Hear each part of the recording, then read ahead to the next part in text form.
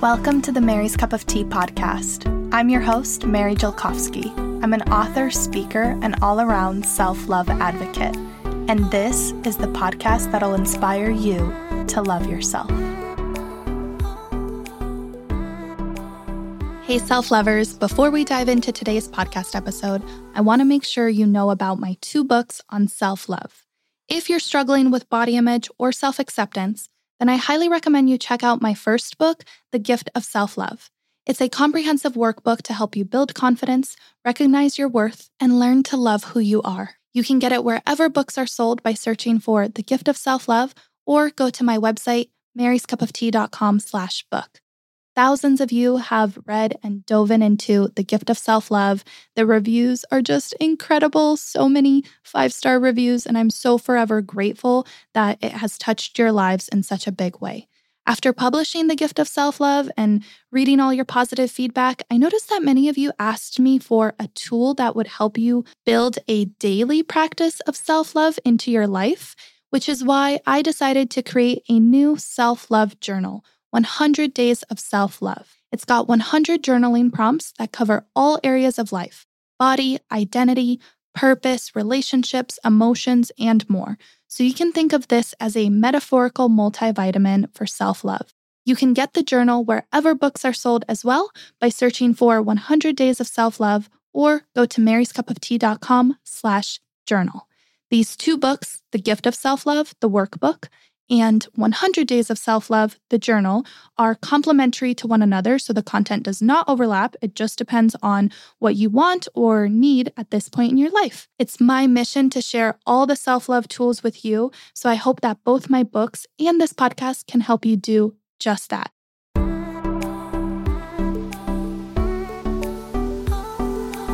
Hello, my self-lovers. Welcome back to the Mary's Cup of Tea podcast. Today, I wanted to share with you a gratitude practice that I've personally been doing, and I shared it a little bit on my Instagram stories, but I've thought about it so long and hard and the impact that it's made on my life, the positive impact that it's made on my mental health, that I just wanted to share this quick tip for more gratitude with you. By the way, that was like the original title that I was going to use for this podcast episode, but then I realized that I've already used that title in an earlier episode. I think it's episode 121, where I talk about a different type of gratitude practice.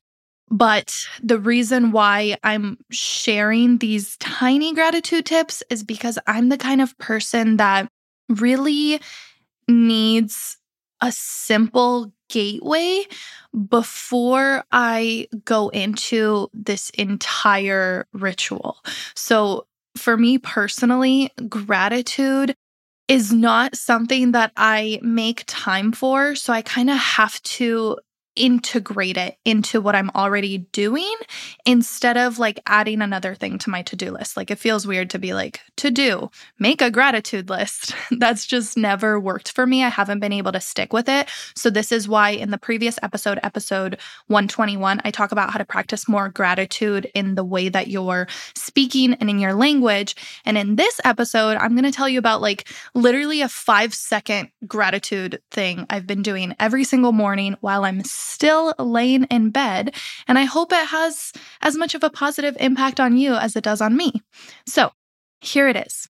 When I wake up, right when I open my eyes, or perhaps even like before I open my eyes, when I first realize that I'm awake, I say to myself, sometimes I say this in my head, other times if my voice isn't hoarse with morning breath, I will try to say it out loud, but I just simply say or think, wow, I'm alive.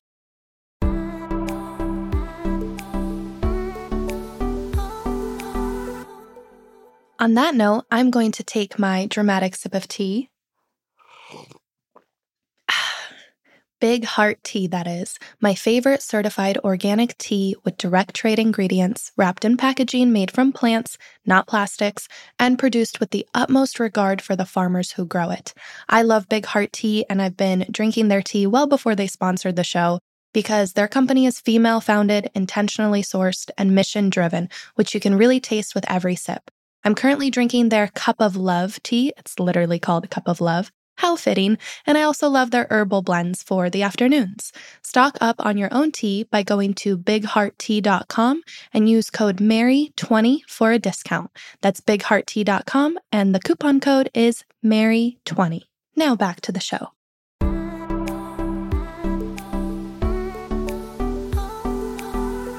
Sometimes I say this with maybe a sad undertone. Maybe I woke up not feeling so good, or I didn't sleep well, or I had bad dreams or something. So sometimes it's like, wow, I'm alive. Okay. Other times I say this with enthusiasm. I'm like, wow, I'm alive. It's a new day. I feel good today. But always, I say this with an undertone and an element of surprise. Almost in a way where every time I open my eyes, it just reminds me not to take that first conscious breath in the morning for granted. So just, wow, I'm alive. And then I just ponder that. Then I just lay there for just 2-3 seconds and just think about what that means. What are the odds of me being here? What are the odds of me making it to this day? What are the odds of me waking up in this bed with this man by my side in this state, in this particular point of time? It's all kind of a miracle. And I know sometimes we'll stumble on a poem that's you're made of stardust and the odds of you being born are 1 in 70, 100,000 trillion. So be grateful. I love that kind of fluffy stuff as much as the next person, but I think it's really hard to tap into that or remember that when you're going through a not so great time, or perhaps when you're just busy with your life, even if it is a great time and a good period of your life. Sometimes we just get too caught up in things to pause and take a breath and just say, wow, I'm alive. I'm alive. Isn't that so cool? You could literally do it right now. Wow, you are alive. And where did I get this from? I have no freaking idea, to be honest. I just woke up one day and I just said it to myself, and then I kind of kept doing it. And now it's been weeks, if not months, and it just is automatically my brain thinks it before I even think to think it.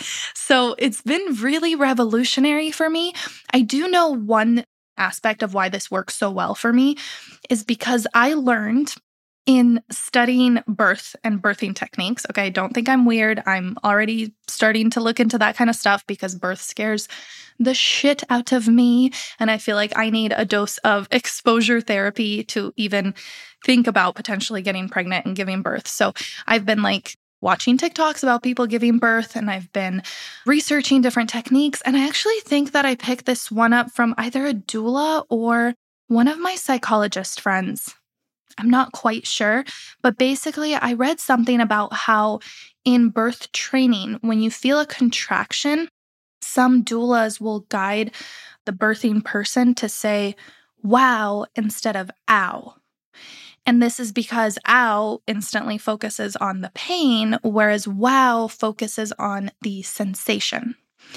And this kind of started to get my brain to connect the dots to my yoga practice, where we're in some kind of a deep stretch or a really difficult posture. And my yoga teacher always tells us to know the difference between pain and sensation. If it's sensation, you feel that, you be in it, you let the sweat roll down your face, you just have to stay present with it and notice what comes up in the mind when the body is being challenged.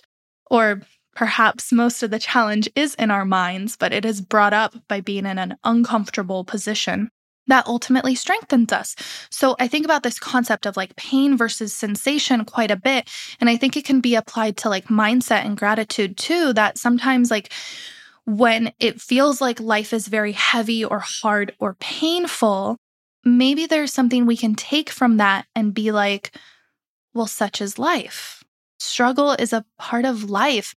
Maybe it's not always ow. Maybe sometimes I'm making it ow when it could really be wow. Or maybe we can tone that down a notch and make it or some other kind of noise. But our brains, metaphorically, proverbially, often go to ow, bad, no, stop, instead of leaning into that sensation. So I'm very fascinated with the idea of distinction and the idea of knowing the difference. I actually did a whole podcast episode 115. I remember it because it's one of my favorite episodes I've done.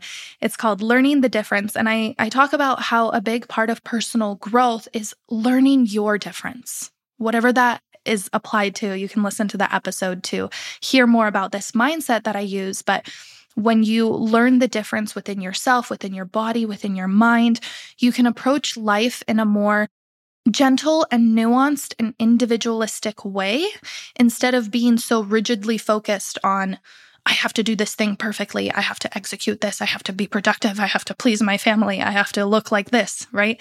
You have to learn the difference and know that difference for yourself. And the truth is, we're all constantly, always learning differences. We're always fine-tuning and adjusting. So highly recommend you listen to that episode if you're into mindset stuff. So I hope that you can apply this gratitude practice of like, wow, I'm alive. Just saying that to yourself whenever you think to say it. Or maybe if you're like me and you want to say it first thing in the morning before you even get out of bed.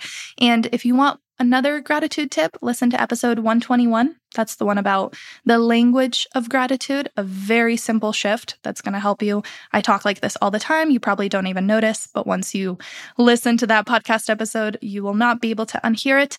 And episode 115 about learning the difference. I think these 3 episodes can just really tie it in for you and hopefully create a positive mental space.